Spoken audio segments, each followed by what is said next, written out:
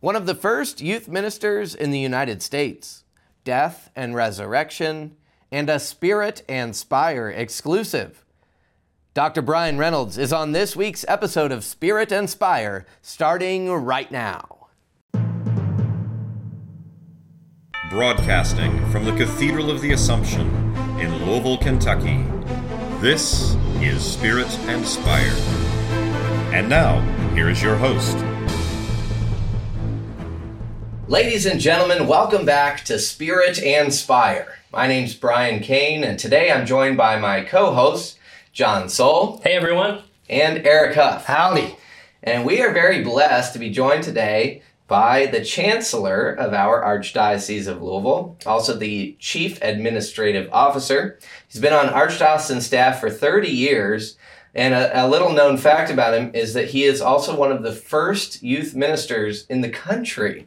Maybe we'll get more into that. And he also holds degrees from Fairfield University, Fordham University, and a Doctor of Education from Spalding University. We're very excited today to be joined by Dr. Brian Reynolds. Dr. Reynolds, thank you for being here. Glad to be here, Brian. Thank you, gentlemen. Be with you all. You too.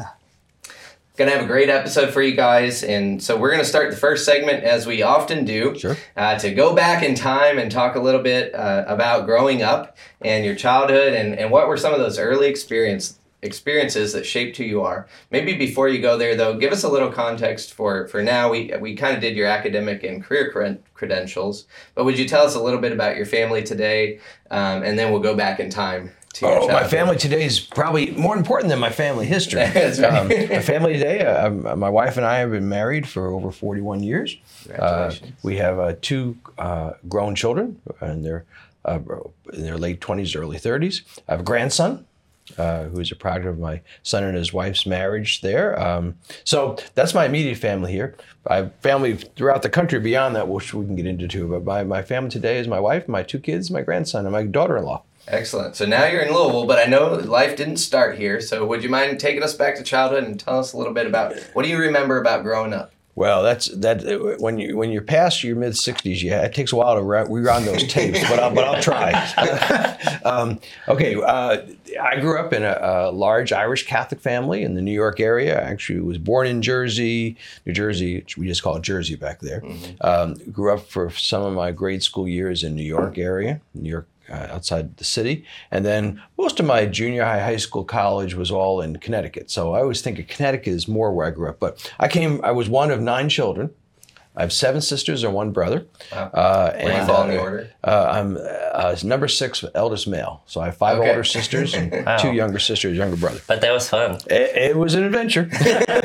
So that's a long time ago. But we grew up in a very large Irish Catholic household and many things.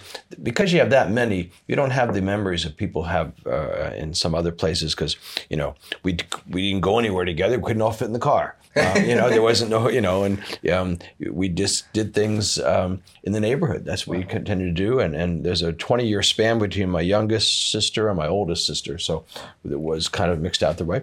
My parents have long since deceased and gone to God, I pray. But they left a wonderful heritage of men and women, I think, as their children. And that's my family. Beautiful. Well, thank you for sharing that. Are there any...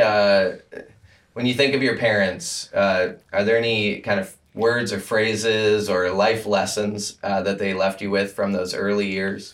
My goodness, that's a hard question. I know enough to know you're shaped by your upbringing, yes, and you're shaped by our early lessons.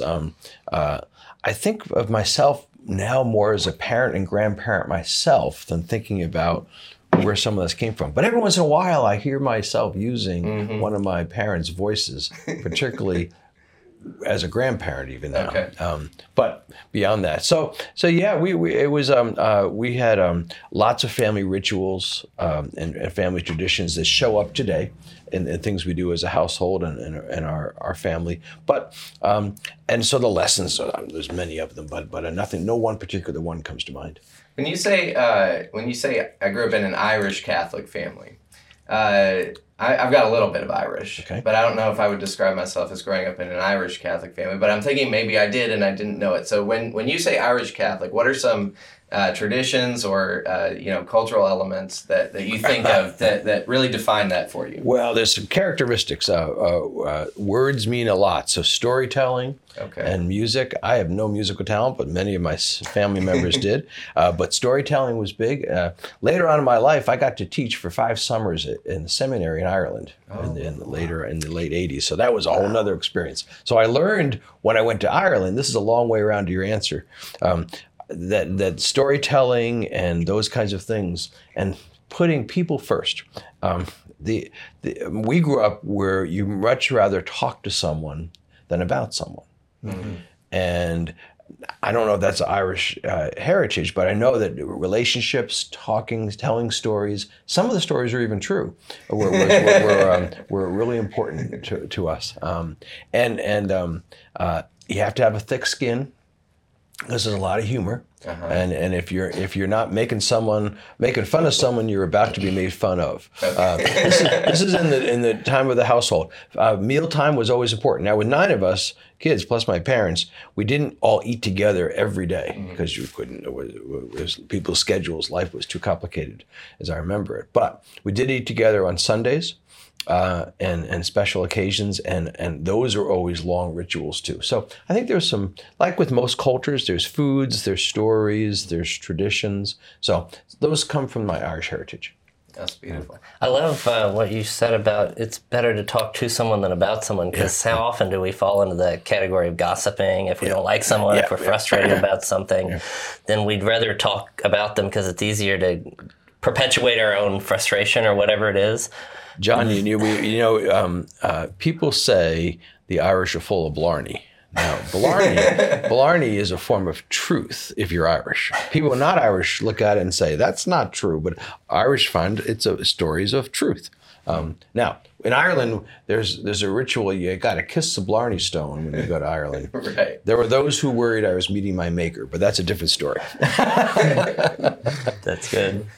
I've heard different things about the Blarney Stone. I'm a little hesitant. Hey, my brother and mom got to go to Ireland. They kissed the Blarney Stone on a sales immersion There you go. class That's right. his senior year. So it's fun stuff. Don't you have to lean out over the rock? Backwards. Backwards. Yeah. Crazy pictures. So what, geographically, one of the things that struck me was talking about sort of, in some sense, being confined to the neighborhood as a family. I mean, obviously, you can go out and do things. But one of the things we talked to Archbishop Fobb about on the first episode of this podcast was, because he had grown up in small town Louisiana and really had that very much neighborhood feel where it felt like you had a lot of different parents who were looking out for you. And we asked him a question about, how can what lessons can we take in the city where sometimes we feel maybe separated from our neighbors or we don't know them as well. How does that question strike you? What lessons did you take from growing up in the neighborhood and what was it like? Well, I was pre-cell phones and pre-internet. So when you weren't in school, you were not in the house. You were out somewhere and playing in the neighborhood. So in my days in New York, which is more suburbia, but not suburbia meaning along spaces between people, but near the city. But there was enough neighborhood that you just had the run of it. We did stuff that I would never have let my kids do. We wouldn't go on a bike and drive our bike 10 miles. We don't know where we were going, but that's what you did in those days. This is in the 60s. Wow. And then later on in Connecticut, likewise, a little further out from people because it was more of a small country town where I grew up was in Connecticut. But everybody knew each other. It was one high school, and and everybody knew everybody. But it wasn't tiny town, but it was small enough that there was certain things you knew about the place. And I think always having something to do with neighbors and friends. You just did stuff. You didn't have to have something. You would make up a game, or you'd build something, or you would make up. Sports was always important, and so forth. Yeah. What of those sort of early childhood, middle school years? Are there speaking of stories, are there any stories of moments in your childhood that you feel kind of defined you or shaped who you are. Maybe even in relation to the church and faith and things like that. That's of course, yes. Faith was very important to us as a family. Went to Catholic schools. I didn't go to Catholic high schools because again, we went to Connecticut. There weren't those around where we were. But we were grade school. Celebrating sacraments were real important. Your first communion, confirmation, which in those days, in my time, was like fifth grade or fourth grade. So it was a lot of childhood sacrament rituals. Did you pick a patron saint I did. for confirmation? Who was your... St. Peter. Nice. Wow, that's appropriate. Where God led you on that. Not the Pope. The Prime Minister. But the Prime Minister. So that's where and so St. Peter Claver. No. No. There's lots of Peters. So I didn't tell you which one. That's right. Very good. I will tell you that I remember I was as a child was an altar boy, and the competition was to get out of class. This is when I was in grade school, so you could do a funeral because then you didn't have to go to class, and you would hope that you'd take a long time to get not have to go back to class. An experience of sadness and death over being in the classroom. So it sounds to me like no. Well, I didn't feel always too sad if I didn't know the person, but I was having a good time with the other altar boy. Yeah. But while it was the one thing you could do, because again we didn't get in cars. We were about 2 miles from the church, so we'd ride our bike to 6:30 in the morning mass if you're serving. That's what you do. So the church the parish was central to our rituals. And I still remember the churches. The church in New York, New Rochelle was the town, was a Holy Family. I still can remember it. I can still picture images from it. And I think that it was just part of your DNA, really. It just is. You're Irish Catholics, as you do. You're in New York, and it's various cultural groupings that way. Oftentimes there's some sort of a moment where you kind of you make a choice that you're gonna practice the faith of your family, that you're gonna kind of continue the traditions. It is in your DNA, but there's a free will element as well. Yeah. Do you remember a moment like that, or a series of moments? Like what time in your life do you feel like you really embraced faith, and you decided, because obviously you went on to a career in the church, so there's this driving passion for the Lord and for His church. So where do you think that was college for me? Okay. Well, let's jump to college then, if that makes sense. Unless there's any other. No, I think significant moments that was I can still remember that. I went to college. I was majoring in accounting, and hated it. I would never would have guessed I ended up having to use it in my professional career. Accounting is a cruel profession. Okay. You've been waiting for me to say that all day. I've been waiting my whole life to say that. Okay. And yet my classes on religious studies were far more interesting to me. Mm-hmm. And I remember having this conversation. I guess it was about sophomore year of college, and accounting, accountants won't like this if they hear this. Accountants were more particular about making sure the balance sheet balances and your debits and your credits are lined up. That, I could do it, but I didn't like it. And I remember asking questions like, what were they thinking about that led them to make this decision to lose money? And the professor said, that's not your question. Yeah. I said, yes, it is. He said, no, then you don't belong in this because that's not your question. Wow. I was taking religious studies classes, and I still couldn't remember this. This is an interesting personal story for me. But I was a group of guys. There was 5 of us living in a cottage down on the beach near the university in Connecticut, and we're all supposed to be studying for exams. And I was supposed to be studying for my accounting exam, I think. But I was reading this book on what I later learned was the book on what is catechesis. I didn't know what the word meant, but it was the Future of Youth Catechesis, early book by an early author, Xaverian brother at the time. And I was reading this book, and I was more interested in reading that book than studying for the exam. And that was an aha moment about, I wonder if there's a way to do this, that you could actually do something with this. But I didn't know if there was some way to work for the church. I wasn't even in my mindset. Mm-hmm. I just knew, but I was enjoying doing retreat work. I did some retreat work with the Diocese of Bridgeport, just, for helping with parish youth groups. A lot of us who were participants in the retreats in our high school years were coming back to staff these things. And at some point, a pastor asked me, it was about end of my junior year of college, whether I wanted to help run their youth program in their parish.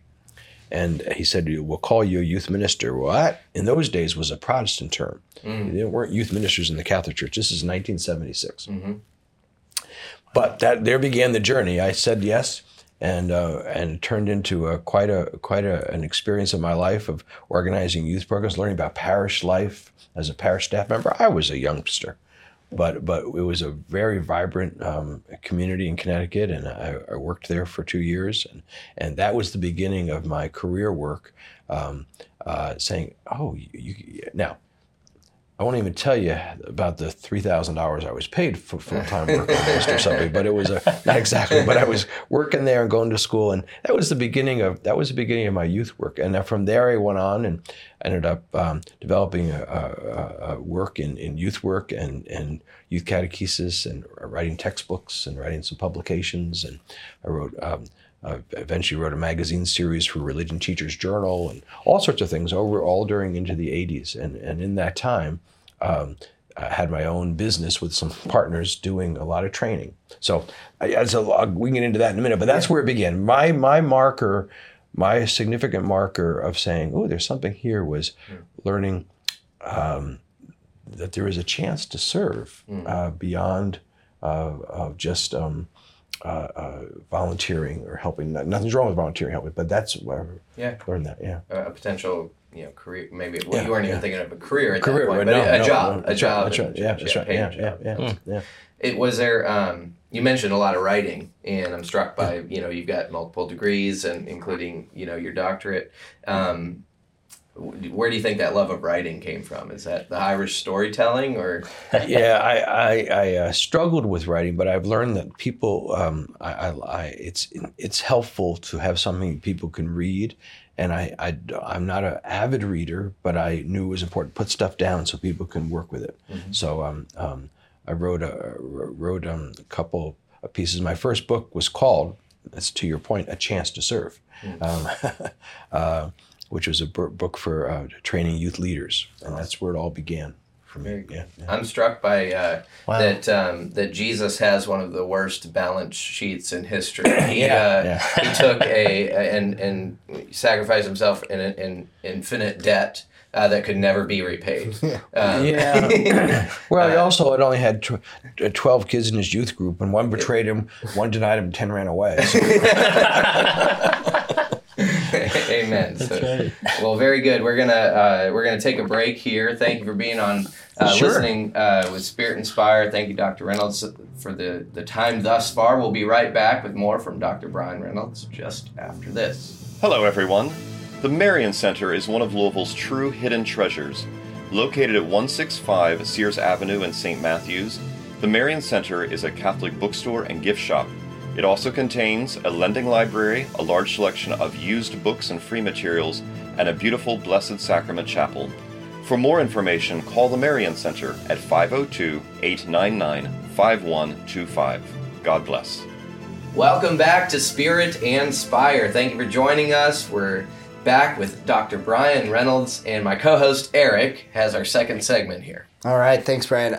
Dr. Reynolds, I was really struck by, as someone who has half a business degree and a whole theology degree, I have an associate's in business that, I kind of feel that path of, if sitting in my accounting class, I only wish I knew there was something else and I didn't have to go through managerial and financial. But So when we left off, you kind of talked about moving into ministry, I guess on a professional level.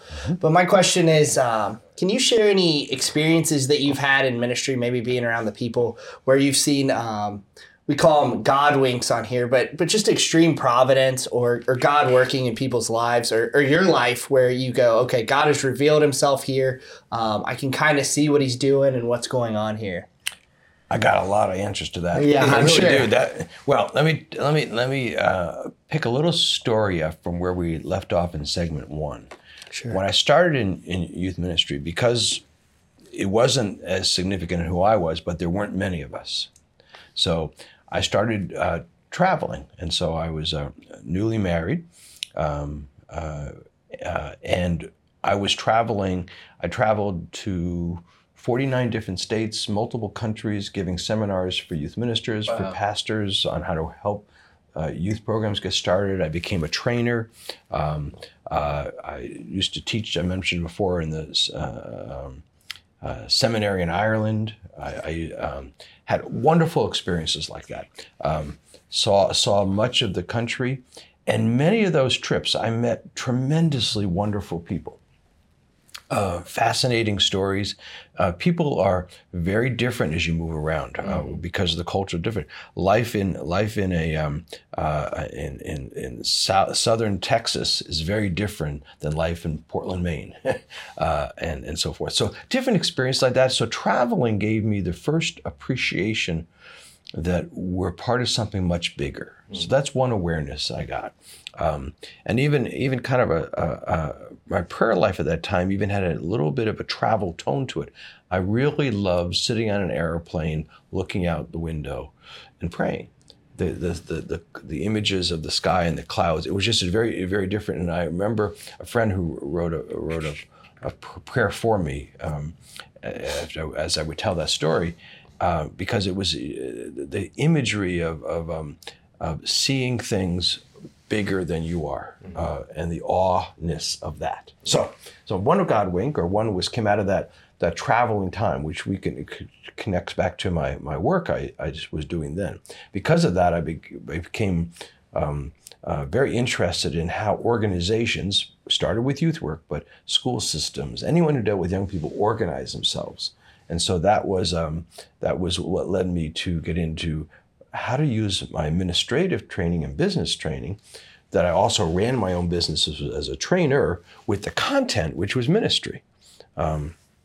So that's a long answer to you, but that's a couple of things together. I'm just thinking whenever I'm on a plane praying, it's not what you just described sounded tranquil, peaceful, and beautiful. Mine is like the exact opposite, like anxiety-ridden, fearful, like, oh, please. Crying baby behind looking out the window at how small everything is and how far up I am, going, oh, please let this thing land. I'm not a good flyer, so perhaps I relate to you. I felt peaceful. I think I'll bring that to mind though next time I'm flying. Now, part of it is I'm dating myself, but this is before airline deregulation. So you had all this kind of, there's all sorts of planes weren't as crowded. You had no long lines to get through securities. Okay. It was a much simpler process in the 80s, but then things changed. I think we'd be remiss if we didn't hear how you met your wife. You mentioned that happened in college too. Oh yeah. No, that was actually after college. It was when I was in grad school. Sorry. And Kathy and I met, believe it or not, she was in one of the things we ran out of the center I was part of forming, did this training around the country. She was a fledgling upcoming youth minister and joined we had a program called an interim. It was an internship. People gave 2 years, kind of like the Peace Corps for youth ministry. Okay. And they would join and they live with a sponsor family, and she was one of the people. But we met the first time because she staffed the first Christian Leadership Institute, which I piloted in the summer of '79, and she was on the staff board. So that is now a nationally used, or maybe internationally used, youth ministry program. And I knew you had helped write that. Sorry, contextualize a little bit because I missed. So did you say that you, like a lot of this youth ministry travel and work was a part of your master's degree that you were working on before? There's a lot of stuff there. Yeah. You're going back in my history, which makes my brain confused. Yeah, but after college, I was working in Paris to start this center to do training of youth ministers, writing textbooks, writing articles, and we were based out of New Jersey while I was working on my master's, and so I did master's work. I did that. Also taught briefly at an all-girls Catholic high school. Okay. The Sisters of Charity of Convent Station, cousins of the Sisters of Charity here in Louisville, and in that context of getting this center writing, and I started in this writing I was doing and traveling I was doing is where we wrote CLI, and then I met Kathy and so forth. So we married in 81. So what degrees did you get? What was your undergrad? Undergraduate ended up being it's a degree in religious studies with a minor in accounting. And with more that is a fun marriage. And then I had a master's in religious education from Fordham. In New York, and those were the highlight days when there was a lot of people studying religious education. The field was emerging. Remember that before the 70s, there weren't people working as DREs and youth ministers and those positions in the church. There weren't those. So I was part of that early group of people coming out of that time. So I started working my master's in 79 and 80. Okay. 80, so that's where I did that. Okay, thank you. That helped clarify. And so when did you meet Kathy? Probably in 79 when I was doing that program. And we were in New Jersey at the time, and that's where she was from. Very good. Yeah. All right, thanks. That helped. Sure. All right. So we kind of see this path, and you're working in ministry. You're writing programs that still exist to this day internationally. That's right. Pretty awesome. That's right. So what was the path, I guess, to get you from there to Louisville? That's a great question. I think is, and maybe that's too broad a jump. I don't know. No, actually, I could do that. That's one. I have 3 of your God winks. Okay. The second one is in this story. I like this. Okay. So I was traveling literally about 180 days a year. Wow. Giving seminars, speaking to thousands. I was teaching the seminary in the summer in Ireland or different places in this country. I was writing materials. But part of what I was learning wasn't just the art of youth work or catechetics, but about how to organize things and set those up. Plus, I have my own business, so I had a little bit of business doing this.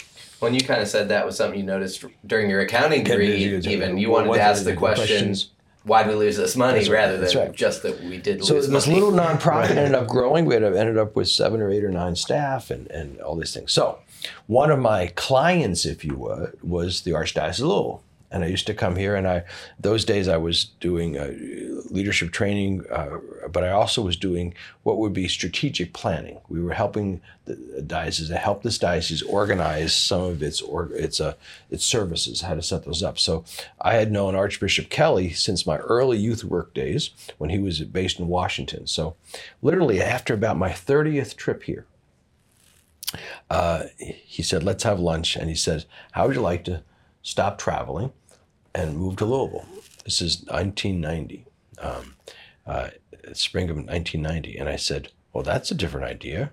Just give up everything I did to do that. He says, well, the church is changing and there's now a growing number of people. It wasn't until the 80s that a lay person could be a chancellor, for example, and some of the stuff we're doing. So he said, well, would you be willing to come here and take some of what you've learned there, but do it for an archdiocese?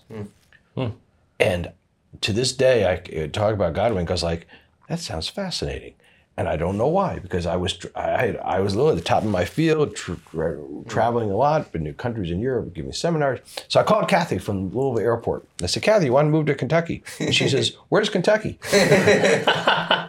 But the moment was connected to one of my other Godwinks, was I'll talk about in a few minutes, which was that invitation. And the following story they sent me after dinner with some local people. The first time I ever had something called bourbon. And a couple weeks later, Kathy came back with me to visit the city. And you were like, you got to try this bourbon. Actually, right. But the most significant part of the story is I had, at the time, we had a 2-year-old son who's now 34, so it's a long time ago. And I thought, wow, to be more part of that experience. So we said yes in just a couple days from doing what I was focusing on, traveling, doing writing, all these things, to come and join the administrative staff here. I had 2 jobs: strategic planning for the diocese, and was the first personnel director. So we wrote policies. When I came here, we were in 14 buildings with 40 departments. And my job was to get that use 2 words. I used efficiency and effectiveness, which is what I used to talk about, and organize it down to something more manageable. And so God wink number 2 was God. I use that imagery. God picked me up and said, it's time for something different. Get off the road, and Louisville is going to be your new home. I've never wanted to leave here since. I've got lots of opportunities. But Kathy's now 27 years teaching at St. X, and our kids were raised here. They both live out of the area now, but they went through their schools here.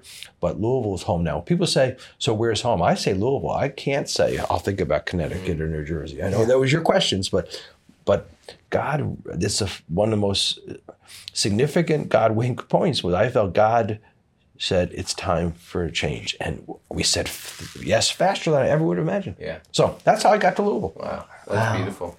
I think there is something special here about rootedness, and like a lot of people move here and stay. Yeah. I've done a decent amount of traveling, not nearly to that level, but I am struck by how many families stay here, and then also just the rootedness of the families. Great place to raise a family. For a long time. Great place to raise a family. Well, think about the fact that, you said yes so quickly. It was almost like similar to how Mother Mary was given this vision of Angel Gabriel saying this. She said yes, and then what did she do? She arose and went with haste, without thinking much. And so she would have never thought of saying yes, and then went straight to her cousin Elizabeth, which is kind of an amazing, similar concept I there. imagine the Blessed Mother did it with a sense of conviction. I wonder, even short term after that, what was I thinking? Because that happened so fast. Yeah. But that's why I felt it was a God act in my life. It wasn't I'm a strategic planner, thinker. I didn't take out a sheet of newsprint and list my pros and cons and come up with a list.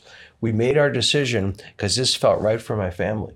And it felt like a call, and all the different ways you can use that word. Here's an opportunity, and to shape something, because I believe to this day, I love church ministry, I love the priesthood. I was never called to priesthood. I never felt that at all. A lot of people in church work, they were going to be in the seminary. None of that was true for me. I came up through this concept of lay ecclesial ministry, because I think that my baptismal call is where my work is rooted, and that I got the best job. I've been able to do that my whole life. Tell us a little bit, if you don't mind. I've only been in Louisville for about 5 years, so I don't have a historical context. But tell us a little bit about the diocese at that time and Archbishop Kelly, and what are some memories from those early days?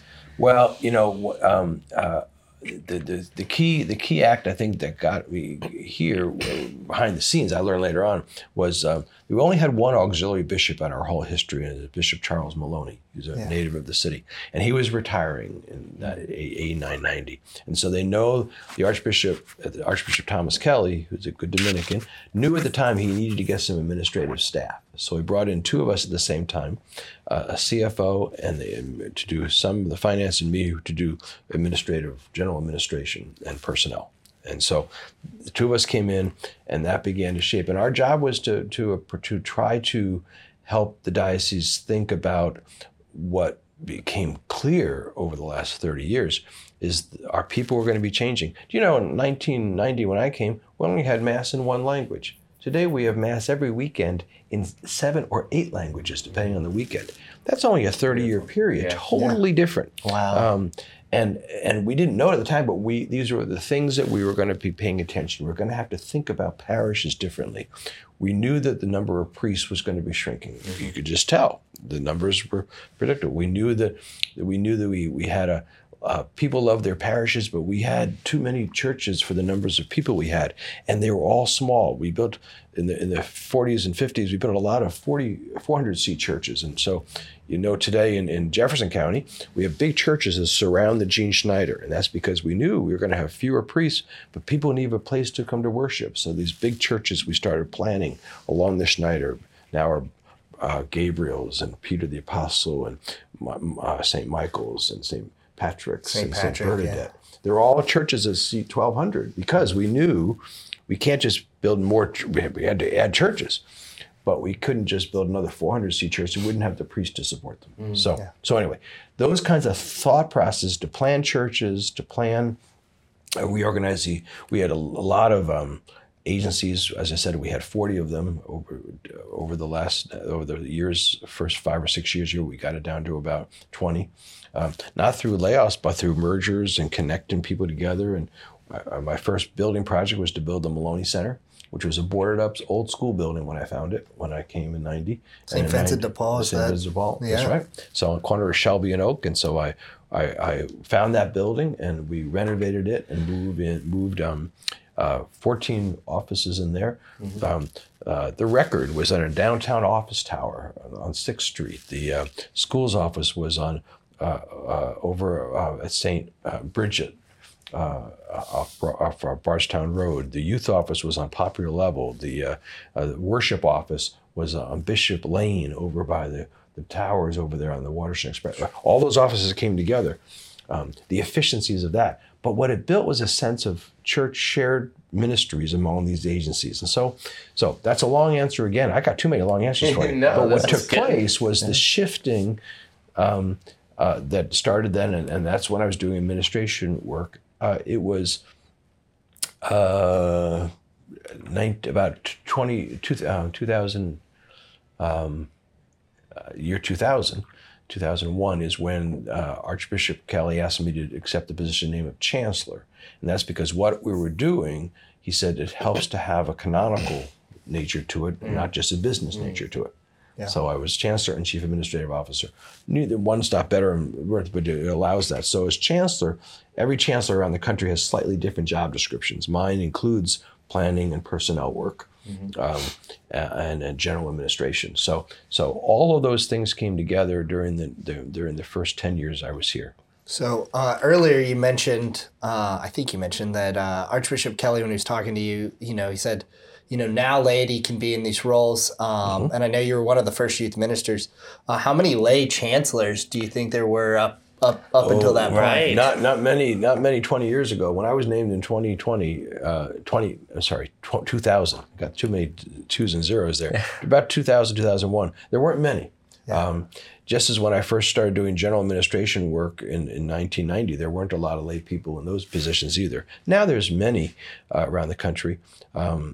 And were there national meetings? Yep, there's some national meetings, and I remember going to a national meeting in 1993 for people doing general administration in dioceses in New York City, and 2/3 of them were Monsignors, and the rest of us, a few lay people from different places of the country, smaller places like here and a few others. But now it's become much normative. I have counterparts of my job description in Chicago and Boston and Newark and Portland, Oregon and Minneapolis. So it's not uncommon now, but it was when I started doing it. So I was an early youth minister, then I was an early lay administrator, then an early chancellor, as the story goes. So that's been a gift to have the opportunity to help shape some of those things, I think. It strikes me that, because I can see all the work and the hard work and the enjoyment out of making things more efficient and effective, while at the same time it strikes me that there might be mixed emotions of being in leadership in a time when just the objective reality is that the church, in terms of membership, is sort of in decline. I think what we try to show on this show is that there's the church is growing in other ways, in terms of there's sort of a new fire and there's some renewal, and I feel like it seems to me that you were trying to set the stage for that.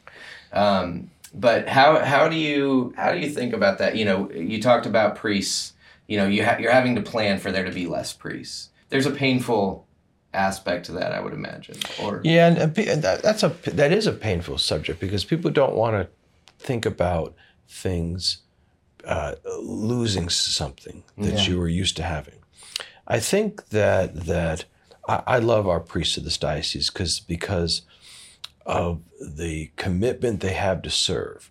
But honestly, to be able to free them up of administrative duties, and it took us modeling that as a diocese to help some of the pastors say, oh, let me get some business managers. There were no parish business managers when I was first doing this stuff. But so some of the parishes took what I was doing vis-a-vis an administrator for work with the archbishop, they could do with an administrator with their parishes. It doesn't diminish the role of the bishop. It doesn't diminish the role of the pastor. It frees them up for their first priority, which is the sacramental care of their people. So that's that. I wouldn't use. I understand what you asked, but I wouldn't use the image of planning for fewer priests. That was a reality. As a planner, I got to look at demographics. I look what's happening. The seminaries are smaller. That's in God's hands. I don't know where God's shaping us, and I have much trust that's in God's hands.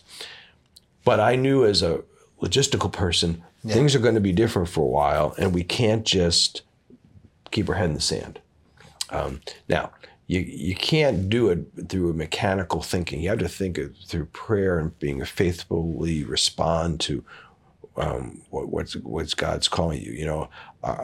God calls people to ministry. God calls people to priesthood, not the diocese, and not planners, and not even bishops sometimes. God calls people.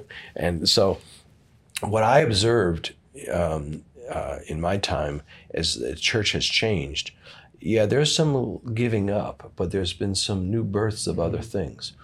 There's more movements in this country of almost innovation, almost entrepreneurial things, like your program. These are signs that the Spirit's moving through the church. I miss some of what, and I hear lots of people do, packed churches full of lots of people, but I don't know if we've lost members or we've lost engaged members. And the difference I make there's a lot of people who say they're Catholic who don't darken the doors of our churches as often as we want them to. But that means that's somewhat on us to say, now, how do we draw a bigger circle around them? I use that imagery as like, if we isolate ourselves, we have to meet us this way. I think evangelization calls us to draw a bigger circle and include them. The church is a big tent. Archbishop Shelton likes to talk about it that way. He says the church is a big tent, and we got to make sure the tent's big enough to keep everybody in it, as opposed to saying only this small piece is the church. Yeah, I think you're right that that there are a lot of reasons for hope. Something that's coming to mind when you said, that kind of is a painful topic. Something that I just reflected on recently, that I notice in sort of the grandparents in our churches is there's this grief of their kids and their grandkids being away from the church. Yes. And I don't even know what I'm saying here, but just like, has there been a place to grieve that? When I go and speak to the seniors groups, I was the youth minister. I was going to make a joke about being a Brian, the youth minister, and I wonder if I'll be the chancellor one day. Is that the only qualification? Not after that, Jeff. But at Margaret Mary, I would go to the seniors groups, and there was just this pervasive discouragement, and I would always try to encourage them that your prayers. But this is only a recent thought. Again, I have not thought through it very well, but I wonder if is the first stage that we need to just grieve a little bit what what has been lost so that we can then look forward. Does that make sense? Like, I feel like some people are trapped looking backwards. Can I ask you to think about it through the lens of the Paschal mystery? Please. I don't think this works unless we can think of life, death, resurrection.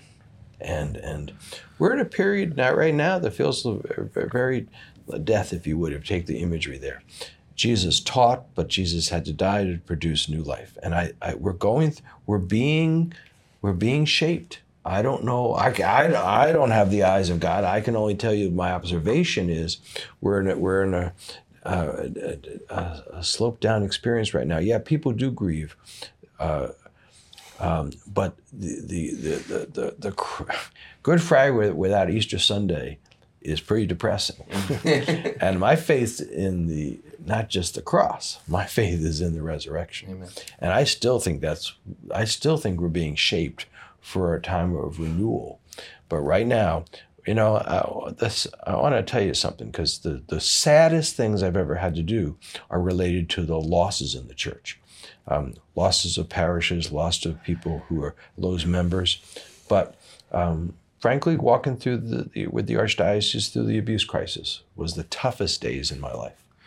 Let's sit in this sadness for a second. Okay. We need to do another segment. Okay. I think that'd be a great topic for a third segment, and then we can also get to the hope, and because I know you have. We want to get to the resurrection with you as well. So let's pause there, and we'll be back with more from Dr. Brian Reynolds just after this. Hey everyone, another sponsor for today's episode is the Cathedral of the Assumption in the heart of downtown Louisville, Kentucky. It is the spiritual center of parish and family life and is a historic treasure for the Catholic Church in America. Take a tour or consider visiting for Mass. Check them out at cathedraloftheassumption.org. Welcome back to Spirit and Spire. We're here with Dr. Brian Reynolds today. And we were just talking about some of the challenges that Dr. Reynolds has experienced during his time as chancellor, which tied in very providentially in a God-wink kind of way to the question that we had planned for the third segment. So I'm going to turn it over to Mr. John Soule for his question here. Thank you, Brian, and thank you, Dr. Reynolds, for being here. Sure, it's John. A great gift, and you've known me, sir, for quite a while. Long time. I was a kid. Actually, I was born the year you came to Louisville in 1990. That was the spring that you were meeting with Archbishop. Yep. I was in the womb. So a few years later, my parish school closed in 1993 from a lot of debt that had accrued over that 15-year period of time. And in 1995, the church almost closed, and there was this incredible I don't know how to describe it, just movement of the Spirit of all these people, calling and asking and praying for a hearing to be able to state our case, and somehow by the miracle of God we were able to remain open and things like that. And I share it, and then of course a year and a half later we burned down. And of course these guys are going to laugh about that, but it was a trauma at the time. It's terrible. We're not laughing at the church burning down. I know. You just know me. I mean, here I was 6 years old, and I'll never forget and I've said it like this in different talks and stuff I've given, but I'll never forget the silence as I stared past the police tape into the skeleton of my parish home. And one of my best friends from that time, my childhood, I remember he was just screaming, crying inconsolably. Nobody could stop him. And I've never forgotten the intensity of those days and the pain of that, and a lot of the negativity. I mean, you want to talk about death. Like, gosh, that was like, it forged into my being.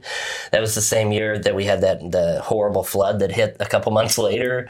And the tornado had hit 6 months before that. So it was just all of that. It was like the Old Testament coming to life. It really was. And my dad was turning 40 years old. Yeah, so it's like what's going on?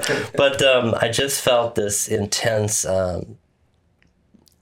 like how did God preserve us? How did we get there? And maybe I'll share more of that when we get to the maybe resurrection of all this. But with perhaps that experience and maybe other experiences of darkness, like what were some of your difficult times you experienced? Maybe St. Luke was one of them, among others, but can you speak to some of that? Yeah, I think the two toughest stories I have in my 30 plus years serving here. One is when you try to walk an organization as complex as the Archdiocese through organizational planning, because people want to see it through their own experience, and having to ask questions about efficiencies or effectiveness or how do we do these things, in a way that is staying true to the mission of the church, true to the gospel, but also some practical realities of things. So, twice in my 30 plus years, we went through times to reduce the number of parishes, and that's a painful process. The 1995 story is the one you're referring to, and people like your dear mom and dad, John, who led the process to have St. Luke's not be on a list to be closed. I would stand back and say, there's no such thing as a good way to close a parish. But there are times where you have to ask the question, how do we support this many facilities? And if the only person who's happy about having this many facilities is the electric company, something's wrong with that. And, and populations move and to try to meet the changing population. Same with closing of a school, same kind of issues. So I believe that if you have to organize our structures, people don't even like that word in the church. You have to organize structures. You have to ask some of those pretty practical questions about efficiencies and structures and staffing, and it's a sad reality that there are real live limits that facilities and peoples and structures have. So the parish organizations now in '95. We made some mistakes. We was going to close about 18 parishes. We ended up not closing 18. We closed about 12. In 2005, we did a different process. This time, we asked the people of the diocese to figure this out. We said, if we know these facts are going to happen, we're going to keep growing here and shrinking there, and this number of priests. You tell us what we should do, and some very creative people came together. So on the Dixie Highway corridor in our diocese, 5 churches came together and started St. Peter the Apostle. Mm-hmm. Not that they were happy to lose their other churches, but they built it themselves. Same with St. Bernadette. The 2 parishes in the Far East End came together. It wasn't just closing things in the urban core, but even in these other areas of the diocese. So what we learned is turn the question of even structure, when you can turn that over to the people. That's the resurrection side of the story. But the most painful stories I always start with is reorganizing parishes. People love their churches. People love Jesus, and they love the Blessed Mother, and they love their sacraments, but they get real attached to their church facilities too. And that's very hard loss. The other most painful thing I started to mention before we took our break, which was walking with the diocese through the terrific, ugly pain, sin, and immorality of child abuse, where people who work for the church, oftentimes priests, as the story in our diocese goes, abuse children. I can't explain why an adult would hurt a child, but unfortunately, we came to understand that happened. It happened way too many times. No one time is good, but way too many times that people even thought about this. Those were some tough times dealing with the men and women. We had close to 300 cases in the Archdiocese, and around the world, I don't know how many around the whole world, but tens of thousands in this country when you put it all together. Children who were hurt by some work for the church. And the types of abuse is wide, and it doesn't matter. I've come to learn many things I've learned in that process, is when you hear one case of abuse, you've only heard one case of abuse, because they're not all the same. You can't say this is what they all are. They're not all this. One perpetrator is not the same. They're all different. It was the most difficult times. We're here doing a little media thing here, but in 2001, 2002, I did 750 media interviews. They followed me around, showed up at my house, and all sorts of things. I'm so sorry. So it was an amazing process. People left pictures of eyeballs in my mailbox saying, "We're watching you," because I was the voice of it. I wasn't. There was many people working on it, but I was the front picture on this. So you had a lot of tough stuff. But when we get to the resurrection, I have some stories to tell you about that. And to this day, I grieve deeply for those men and women who are hurt, particularly by someone who they put their trust in. Mm-hmm. And I think parental abuse of a child is obviously horrific, and that's probably the worst. But when someone like a priest or a person of the faith who people put their trust in, they feel like God did this to them when they were abused. Walking down those processes were tough so those are the two toughest stories I have: is parish planning, which sounds so, so theoretical, practical, businessy, which is true, but then the real reality of helping people. I'll stand on this, even though people will not agree with me. I'll stand on, I'm glad we quickly tried to address it with both education and prevention. To this day, we're the largest training program in the state of Kentucky to prevent child abuse. But we also use a great deal of our economic resources, and people deserved financial support for the pain they had gone through. They knew, and we knew, at the end of the day, money doesn't change the pain they experienced. But it was a very practical way to show people, you're right, our resources were turned over to you. If your house was taken away or your lives was hurt because of a storm, we wouldn't have a problem using our money for that. So let's use it for people whose lives were turned upside down because of abuse. Yeah. That's a long, heavy story, but those are the two experiences. Well, what did you lean on during those times? What was your prayer life like? How'd you get through it? Yeah, what's the personal side of navigating that? Obviously, that's not something you can really. No, that needs a lot. No, you can't. I can tell you that I can't compare my pain for the pain that men and women went through who were abused. Mm-hmm. I just know that for me, it was spending enough time trying to keep my eye on the need to respond. We have to help them. Mm-hmm. The problem is that when people are angry and hurt, that's not what they're experiencing. They're angry and hurt at you. I didn't abuse anybody, but you can feel it because you're the public voice of this. You get some of the critique. I don't blame them. They had horrific experiences. And I'm glad that we used our resources. I hated the fact that we used most of our financial resources. This is in 2002. But they deserved it. And it took a long time for us to rebuild. We had to lay off lots of employees. We had to shut down a lot of things. But that's not because of the victims. It's because they were victims. They don't deserve blame for asking for help. Help us now moving toward resurrection. What maybe you mentioned you had maybe some stories in this sense of well, I'm sure they're sensitive. Oh, they're sensitive stories, yeah. And Sure. But I can tell you about a couple of cases. I had a person who received a financial settlement because they were abused by someone who worked for the church. And about a week later, they came to the chancery, asked to see me, and handed me a check. He says, I want to tithe back.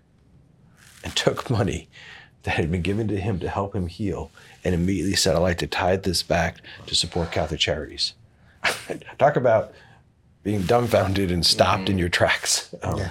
I know of a person who was desperately abused who ended up working for the church after all of this.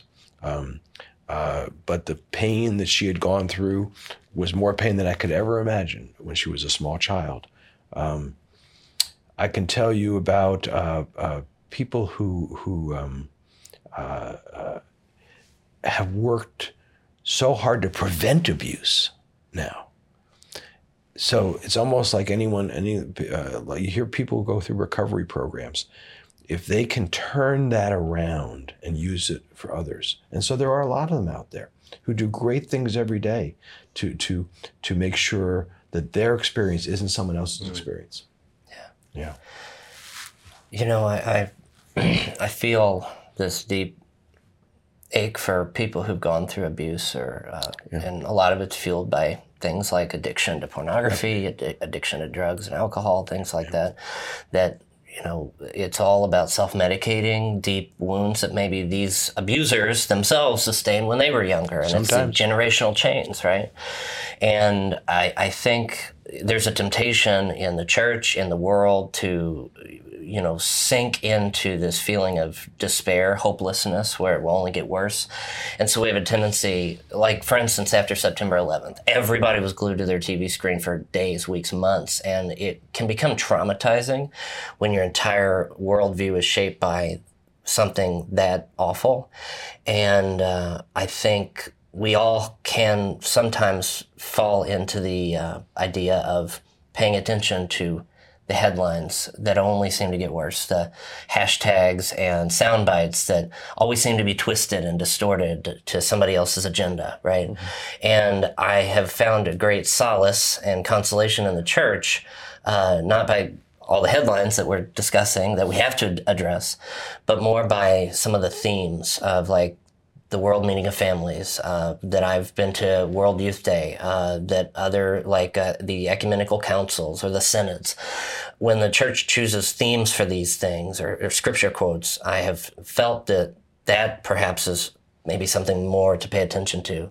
Like, as the church prays, so does she believe. So if we want to have hope and to have faith and to have love again, I wonder how paying attention to those things could pull us out of this muck, maybe on some level, lead us through the death into the resurrection. And so my next question for you, I mean, if we can address this, and maybe you can touch on, you know, other pains that maybe we need to touch on before moving forward, but where have you encountered people where they have actually experienced that kind of healing that they are longing for, the conversion, the love, and where do you find hope through some of these experiences, even if it starts out dark?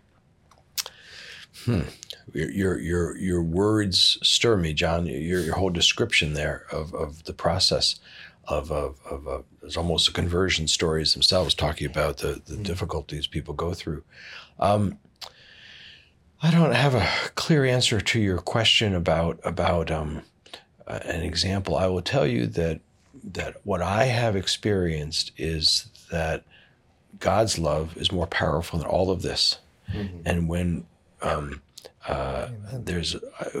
we think we're in charge, or we think we're controlling it, is when we're most naive. Mm-hmm. And we need to have. So you asked before, how did I go through this processes? I wouldn't compare my difficulties to others, but I will tell you personally, I got through it because I have a great fall on my knees belief in Jesus' presence in my life, and that it's not about me. It's about helping people move towards healing. And healing happens in lots of different ways. You know, sometimes it happens because someone feels a sense of acknowledged. You've got it. You know, your work. You know, you're better evangelists, three of you, than I'll ever be. But I'll tell you that I do know that if you build relationships with people, that's in those relationships, in that encounter, that you can have an opportunity to help them heal because they feel attended to, they feel responded to, they feel validated. So the process of moving towards healing and hope is to believe people who is pain, believe the pain of what are people experiencing if they're losing a parish, or if someone loses a spouse or a loved one to death. Every loss, people need to be heard, that they're acknowledged, that not compared to other people's pain. Mine is real, and acknowledge that. So building relationships with people, so they can. So some of the people, not all of them, who I think they'll always be hurt by the church and what the church did or did not do or wrote. I think sometimes the church did things wrong, sometimes did it right.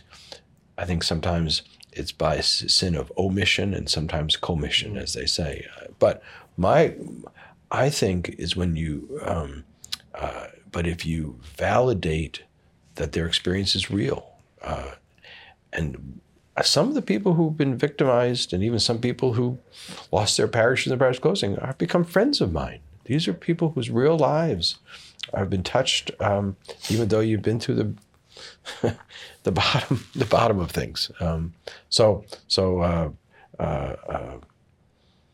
I guess for me, it's one of remembering that it's in God's hands, not in a silly, meek spirituality, but in a convincing way that this is in God's hands and we're instruments, and we need to give people, acknowledge people, build relationships with people, because that's where their experiences are validated. You know, I have to share this with you. As you say that, it just pierces my heart, because, you know, I've known you forever, but I've never gotten to know you. To the ability to be heard, acknowledged, and validated. It's like what I went through in my parish was very, very painful. Sure, yeah. And I'm 31 years old now, and it still affects me and my family and my parish. And it's taken many years to even get to this point, to even feel confident to have hope and be positive about some of those experiences. Yep. But I'll share with you this, because by 2005, after miraculously rebuilding, witnessing that in the great Jubilee year 2000, and I have a feeling that if we had burned down after the abuse scandal, we would have never rebuilt. Would I probably be right on that? Some of those, who knows? But yet, it's like, to me, a miracle of timing that God had. And our pastor he experienced a lot of depression and passed away shortly after that in 2007. And by that time, I was graduating high school, 2008-09, and I was like, I got to get out of here, got to get away from all this. And it's like God led me to Western Kentucky University, where I met an incredible chaplain, and he brought on an awesome campus minister who helped us start a pro-life group, men's and women's groups, Bible studies, all kinds of awesome things. And one day, she was saying that she was going to lead a group to World Youth Day in Madrid, and it would cost $3,600, and I was like, there's no way I can pay that. And a couple weeks later, she came back and said, well, it'll only be $2,500 everybody. And after Mass, I walked up to her and said, Mary, this is crazy. It's not possible. And she said, John, do you want to go? And I was like, well, yeah, it'd be awesome, because I'd never been on an airplane before. And she said, well, if you believe the Holy Spirit is calling you to go, trust that He'll lead you there. And so I took the last $5 bill I had in my wallet, and I didn't have a job at the time, and I just put it in the collection basket there. And by the grace of God, she guided me through the process of asking and talking to my parish, and my parish council approved a $500 scholarship the day before the first deposit was due. They allowed me to speak in front of the parish that Easter Sunday and then ask for money. It not only paid for my way to Madrid, but the following time, I was able to do the same process for Rio de Janeiro, Brazil, to send me and my brother between St. Luke, St. Rita, and St. Athanasius. And then because of that, I ended up becoming a youth minister to serve those three parishes for several years, where I led a group to World Youth Day in Poland during the Year of Mercy, where Michael Schultz and some other young people, Fermin Luna, got to go. And that was a miracle. And then I was able to help, because of your graces and all of what we did with Panama, to send a contingency with Carl Dolson to World Youth Day in Panama, and Brian was there. And I look back and I think to myself, Dr. Reynolds, if St. Luke had not been given a chance to be heard during that archdiocese hearing in 1995 when I was 4 years old, I wouldn't be married to my wife, who I grew up with at that parish. I would be a completely different person, because I probably never would have gone to World Youth Day. And because of all the temptations and intensity of what was going on during the technological revolution, as Facebook and Instagram and all that stuff was coming out, and the pressure that was on me in college, I remember, I may have very well lost my entire self and not even be sitting here. And I will say right now, thank you for your faithfulness through all that, because I look at the healing of St. Luke as maybe a symbol, a sign of maybe the healing the whole archdiocese can have concerning the abuse scandal and all the pain that we've gone through. And so I thank you for that. Well, it's many people doing many things, but you're very kind. You know, one of my you asked a minute ago about signs of hope, there's so many. Your story there is perfect, but there's big ones too. I mean, I still remember standing in 2008 when we had our bicentennial year, and we had two experiences as a diocese. One was we had a mass at the baseball stadium. Archbishop Kurtz and about 5,500 of us were there, followed by a concert with the Monarchs, followed by a concert with America, the long ago music band who was from my era. But I remember standing there and watching this, and who would have thought a few years before that we would even have gathered like that? And here we were, 5,500 of us at the stadium. So a couple of weeks before that, by the gift of Pope Benedict, every diocese was invited to send a contingent to Yankee Stadium to the Mass with the Pope. And we sent 600 of us. I didn't know you could rent a 727, but we sent about 10 or 12 buses from different sections of the diocese. But we also rented a plane because we had to get, because we wanted to get some of the retired priests who couldn't have gotten a bus, and so we rented a plane, and that was a fun experience. And Kathy and I were blessed. My wife, we were invited to sit down on the floor of the stadium and receive communion from Pope Benedict.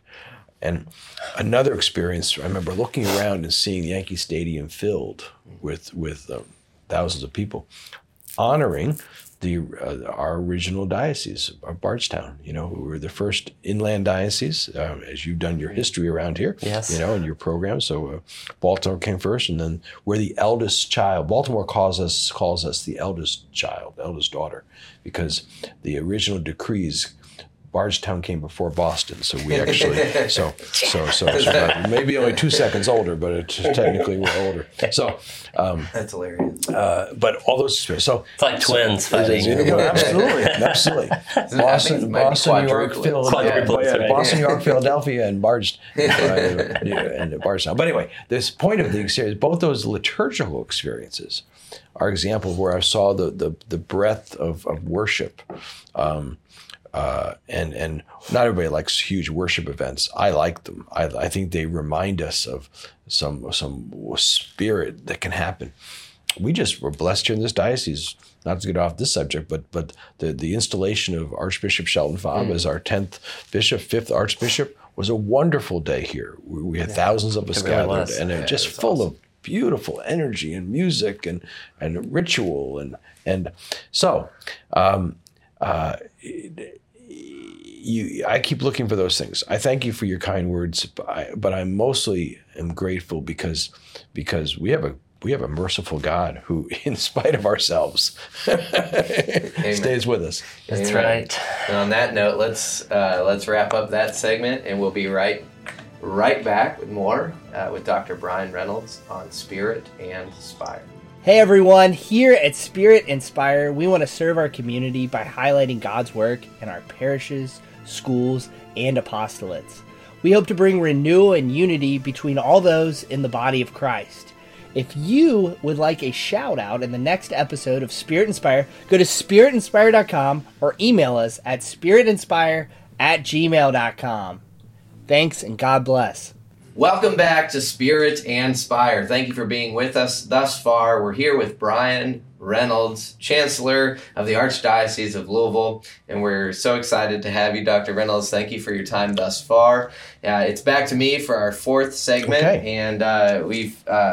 You call it a cleanup hitter, right? Yeah, that's right. Yes. Clean this up. Here you go, Brian. I was never big enough to back cleanup, but on a podcast I can, so...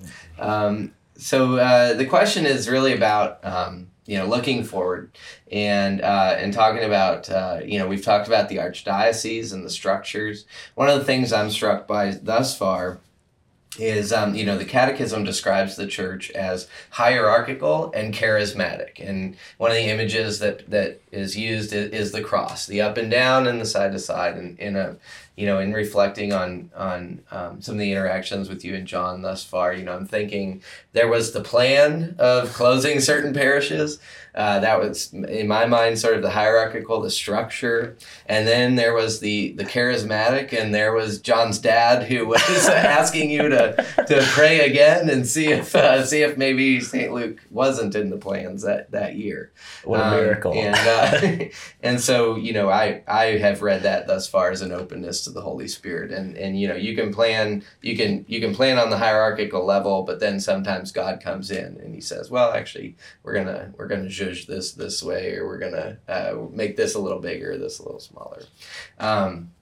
But through this apparatus and through this structure of the archdiocese, what are you looking at from a big picture level as far as bringing the gospel to our city? Where are you seeing evangelization happen? Where are you seeing blips on the radar and bridges being built and things like that? I can think of some, but I want to start with you.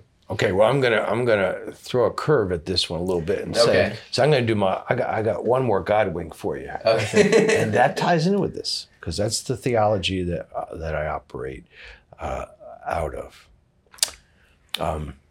You've heard me talk about coming here. You talk about the different things I've done. You've heard some of the death stories of being an administrator in the Catholic Church as a layperson or anybody.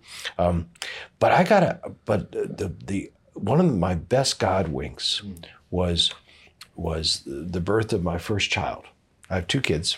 The birth of both of them would be God winks, but the first one I remember specifically, it's 34 years ago, even before I started here.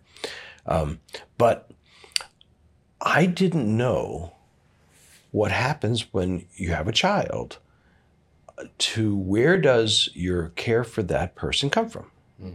And it wasn't until Kevin was born did I get the imagery, and this ties back to your question, believe it or not, I always use the imagery is my heart moved over and created a space that was filled with my love for my son. And that was so real. It was December, I remember December when it happened, December of 87. And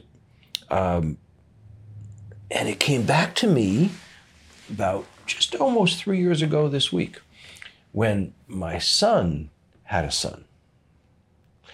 And my grandson, Samuel, was put, as happens with lots of kids sometimes, put on a incubator and respirator for the first day of his life, and nobody could touch him and pick him up. And I watched my son parent. And I watched him for these 3 years with my grandson. That process of birth, love, giving new birth to new love, that's what I think evangelization is about and where we are in the church today. See, I tied those two together. That was pretty good, wasn't it? Okay, so my God wink was where does that love come from? And then what? I've never been so moved by watching my son parent. I was just like, wow, look at that. Look at them do that. I'm having fun with this. And I love the fact he's going to have a teenager someday. I can't wait to watch it. And it's Samuel? Samuel. Is your grandson? His son, yeah. That's amazing. Think of the call of Samuel. There's something to that. I got it. Absolutely. Oh, my gosh.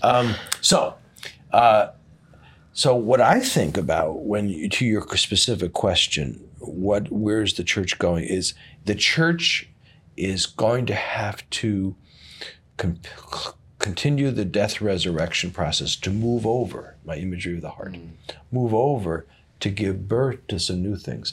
I pray that's what Pope Francis's synodal process is doing. It's moving people to discover something. In this diocese, we had almost 3,000 people go through listening sessions, and what they loved, and we read this material, is they didn't all agree but they could talk to each other. And some of them said, we never had this conversation with people I disagreed with before, because people tend to gather with people they agree with. Yeah. But this was people gathered who didn't agree with each other. And so the church has to move over to give birth to the new evangelization. That goes back to the great St. John Paul II, of course, the new evangelization from that era. But I think the giving birth to the newness. So if we're in the Archdiocese today, I think we're going to give birth to new things. Some won't be visible until they appear, because I didn't know where that came until my heart moved over with my son, to do that analogy further. So I think that earlier I talked about the encounter of relationships, but that a relationship should give birth to the encounter with Jesus. You guys are much more skilled and knowledgeable evangelization than I am, but I will tell you that I've experienced in my life that when you encounter people and then do God talk, to introduce them to your experience and to your experience of Jesus, that's where evangelization happens. It happens one person to another. So what I'm most hopeful for is the relationships that I hope the church can continue to build, but it's going to be different than just programmatic things. I'm hoping the new types of youth ministry that happens are going to be more relationship building as opposed to event planning. Yeah. I hope that there's the resurgence of processions and adorations and faithful prayer experiences. All of these things are giving people encounters. So, Brian, I don't know if I answered where you were going. Yeah, you definitely did. And I wanted to follow up to go back to the synod. Obviously that's a current event right now. Yeah, sure. I think the country just released its report, and like you said, talking about people who disagree with each other, there's going to be a lot of our audience that has different opinions. That's on right. it. But I can't help but think of you and your experience as a strategic planner. At least in my understanding, if you want to develop like a plan and you want to get buy-in from a huge group of people, the first thing that you do is you go and listen to them. Mm-hmm. And so I don't know if that's what Pope Francis has in mind with all the listening sessions, but I think it is. And maybe you have. In fact, I was blessed just a week ago to be in a national meeting in Washington with about 200 Catholic leaders, including several members of the hierarchy. And the first thing we were addressed by was Cardinal Grech, who's the head of the synod, the worldwide synod process. He couldn't come into town, so he came in by Zoom. We had several cardinals and bishops in the room with us in my meeting in Washington, but he came in because he was there with the committee of 35. We're going to try to take the reports. They had 195 country reports already in. Wow. We've never had a synod that had that many countries send reports in from around the world. Wow. He said, I can't tell you what's in them all because I haven't finished reading them all. Because literally, it's his first day they got them in. We knew our report. How many countries are in the world? Does anyone know? It's right around 195. That's the number that's in my head, at least. I don't know. Well, anyway, I can tell you that it's a lot. It's a lot of. That's reports. A huge percentage. That's got to be 99%. They never had anywhere near that many. They were talking about it. So and he said he thinks this is going to give birth. He said, I'm not looking for it to be a wonderful piece of writing that comes out of the synod. I think things are going to be shifting. He says didn't use the word change. He says shift. It's going to evolve because we have to discover that encounter. We ask people to encounter each other. Mm-hmm. Through the whole synod process. So I think that is the point. So the synod is one of the biggest signs of hope, I really think. Now, there's a lot of people who write this stuff in anybody's report. People agree to disagree. That's one of the. You asked me first segment about the Irish characteristics. We all disagree. The 9 of us. Right now, we're blessed to all 9 of our siblings are alive, but we don't agree about anything. We all agree with some things with each other. Anyway, back to this topic. I think that in the church, the same kind of thing. I think it's one holy Catholic apostolic. It's not my church, and let God shape this. And I think that's going to happen. And if people who politicize it and say, well, I don't know if I agree with this pope or that, I think they're missing the point. The point is we have a God who is shaping us. And through the successor of St. Peter, it will give birth to the next thing. Back to my birth story again.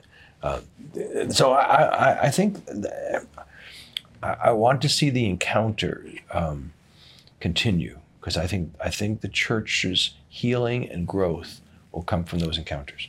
I agree, and I think that I think social media has forced us to rethink about what the public square looks like, and how do we be in dialogue with people. We're in a very polarized time, and I was at the barbershop the other day, and we talked about mayoral candidates, and where the conversation started, I thought we agreed on who we were going to vote for, and then the lady cutting my hair said she was voting for the other person, and I had a moment of like, what's she going to do to my hair? Like, but that was the worst part of me. That was the temptation. But we have become unable to have good. There's not only is there poor public discourse, you can't even have private conversation now that doesn't divide us. Yeah. And that's a skill we need to develop better, to really listen, to encounter with people, hear their story, validate. You don't have to agree with them. Validate that they have their own sense of things. Yeah, sure. You might not agree with them, and validating doesn't mean approve. Validate means recognize. That is a point of view. That is their view. One of the things, worst thing you can say to somebody, I think, is the phrase, and we all say it all the time, oh, don't feel that way. Oh, you can't tell a person not to feel what they feel. That's how they feel. So let that, but then call them to whatever's next. So I or move your heart over and let something, because maybe you're the wrong one, right? Exactly right. Very good. Very good. What is Archbishop? He says that anytime he encounters someone, and I'm gonna butcher this, but that's okay. Anytime he encounters someone, he leaves the option that his heart or his mind can be changed. That he lets them know. Doesn't mean that it will. But that option is still there, and I think so many times I see it with myself, but friends and loved ones, where everybody's going into the conversation and nobody has that option. There's not any type of openness. It's a willing and teachable spirit, right? Just open heart to whatever God. I mean, no matter how many doctorates, PhDs, or certification that we might have, we're still children at heart, and how do we remain open to being taught even by someone who doesn't have that experience? That's the truth. Or even if they, I don't know, it's like... some of the greatest saints God's ever raised up were children, or were childlike, or, so I think a lot of times those lessons about God are in those people. How else do you find common ground? That's right. I'm also struck, to connect a couple of things we've said. One, that we now have Mass in 8 languages, and then I know that maybe quarterly there's another one, and, and monthly there's another one. So there's even more languages than that if we're not just counting weekly. But also Pope Francis has been appointing cardinals from all over the world. I think the cardinal electors are come from more countries. That, to your point of all that, like this universal participation, that stuff gets me really excited, because we went to World Youth Day, as John said, in 2019, and I'm kind of getting collecting people's information to maybe lead a trip. I passed the baton to him. He's taking it. I'm excited. With Holy Angels, but one of the biggest takeaways, or one of the things that stood out to me the most on that trip, was an African cardinal, and I don't remember his name. I could look it up, but I want to take the credit. I don't remember if I asked this question or not. I think I did, but someone asked the question, what could the American church learn from the African church? And he talked about that in Africa, like, faith isn't an option. Like, you need faith to survive in Africa. He was like, in America, you guys are so comfortable that that you've got your needs taken care of, you got enough food, you got enough health care, you got enough, if someone gets sick, like we have to pray for a miracle that they'll be healed, because that's the only option sometimes. And he also said, and because of that, you guys waste so much. He said the thing that he was most struck by when he came to America was how much food we waste. And I've always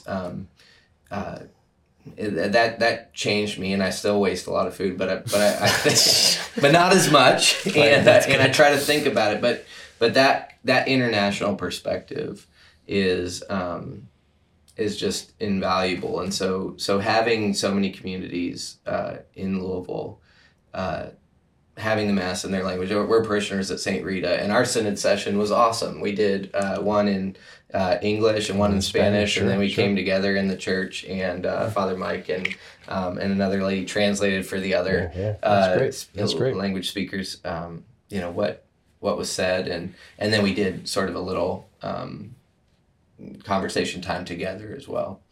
And the lessons from those conversations were great, and everybody in the parish recognized that there were like sort of competing communities at St. Rita. That there wasn't as much unity as both communities wanted, but that chance to enter into dialogue, all of a sudden it's on the table. And I don't know how much has changed in the wake of it in the short term, but at least it's on the table. Sure. That anytime one of the English speakers that was there, they call them Anglos. My wife's Asian. She says, "Am I Anglo?" Or yes. I told her I think it's Anglophone, not Anglo-Saxon or something like that. Right. But anytime I see a Hispanic person that I saw at one of those things, like I know on some level we're on the same page, and that we're moving toward the same goal, and we want the same things out of our parish, and we want community and unity and all that stuff. Well, it comes, there's one of my favorite lines from the Second Vatican Council is where it refers to encounter coming from people's acknowledging their greatest joys and deepest sorrows, and it's both, and so that's why the imagery that we talked before about the Paschal mystery, the life, death, resurrection, that's all you need to preach about is what Jesus taught, the cross and then the resurrection. There's a wonderful preacher who's a Baptist preacher who I know somewhat, and one of his Good Friday sermons just repeated over and over again. It's Friday, but Sunday's coming. And I remember thinking that, and so whether it be the Synod or other experiences in the church or podcasts like yours, the church is being shaped, and we may be going through some greatest joys and deepest sorrows, but if people can share their greatest joys and deepest sorrows, that encounter will bring them, I believe, to Jesus. Yeah, amen. Well, thank you for coming on and sharing some of your joys and sufferings with us. Now, you happen to be the first guest that we've had on that has his own podcast. Yeah, right. And I think when Eric said that to you, you said, well, it's actually the Archdiocese that has a podcast and you host it. But either way, That's right. You've got What's New in Archlou, and I've been listening. The sound is fantastic. Like, I feel like if you... after your retirement, want to go on NPR and introduce classical music, you've got the voice for it. So, I have a face for radio. No, that's not what I said. I got it. Well, I can tell you that what gave birth to that was actually Archbishop Kurtz.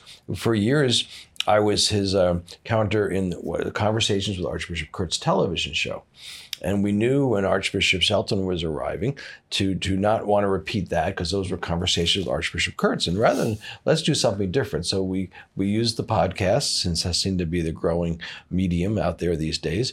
And so somehow, since I was used to being the one who would be the facilitator of Archbishop Kurtz's conversations, I would do this. And so we've had Archbishop Shelton on twice. We just did it, just taped last week, another one, and more is coming with different things. So the idea of the podcast is titled What's New in Archlou, so people hear about what's new. Now, we have one of the highest award-winning Catholic newspapers in the country in the Record. Yeah. People love to hate newspapers, but the fact of the matter is, the Society of Professional Journalists, not just Catholic Press Association, both award the Record for its quality, because lots of church periodicals are not having the kind of stories and topics and themes and all that in there that's in the Record. I say that only because the people need to be communicated with. So whether it be the newspaper, whether it be podcasts, whether it be radio and TV, this is really important to communicate. Mm-hmm. That's how the good news gets passed along. So yeah, that's what's new at ArchLou is going to introduce people to the names of places. We are the luckiest. We have the best staff in the United States. One of the things I'm most proud of here is being able to convene and get the best department heads in their various fields. Are the department heads in our agencies wonderful people that are just top notch in their fields, but also committed men and women to the work of this local church. So that we're going to highlight some of them in the podcast and some of these events that are going on that people are, we're about to move into the Eucharistic revival scene. Right. And we just episode on that's right. I'll point people so, to that. And that's I have to tell you, that's down the road, and it culminates in 2024 with a Eucharistic Congress in Indianapolis. We learned today. First time you're going to hear us. I'm going to announce it on here, not on my podcast. We better release this episode soon. Tomorrow. Normally we have a buffer. So. They're going to do a national Eucharistic procession to Indianapolis from all corners of the country. And the procession is going to come through Louisville. One of them is going to come from different parts here. And when it comes in here, like they used to do the torch for the... that's exactly what I thought of. This is going to process that is a great idea. And pick it up here.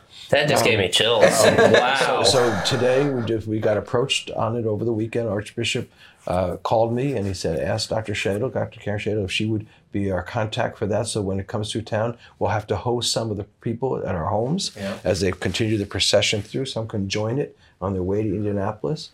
A whole nother podcast on the journey, imagery of journey. Amen. But that's you had it here first. That's awesome. Well, thank you. Well, hopefully this episode comes out while we still have it here first. We'll see about that. Seems unlikely, but Dr. Reynolds, where we give our guests a chance to kind of say, where can we find you? Where would people find what's new in ArchLou? Would you like to direct people to any websites or any further resources? Well, first, let me start by thanking you three for what you're doing, because you're already spreading the good news, and I'm pleased to be invited to be here. I always want to point people in a couple of directions. One is I want to point them to the Record. All you have to do, it's absolutely free to them. If they register in a church, they're going to get the Record. And so, and now it's coming out in language with Spanish as well, different things. So, cool. But the Record is also, if you're not a newspaper reader or don't want to join the parish, lots of Catholics don't these days, even though they're faithful people. So tune in to line up with our social media. The archlou.org is our webpage, www.archlou.org. But on there, you can find the Record in both a digital form. So we have a Twitter feed, a Facebook feed, and I can't even tell you all the social media names because I don't know them all. But we're out there, and I see people ought to follow those kinds of things you're going to hear a lot about. Many of our parishes have feeds now. Our high schools have feeds now.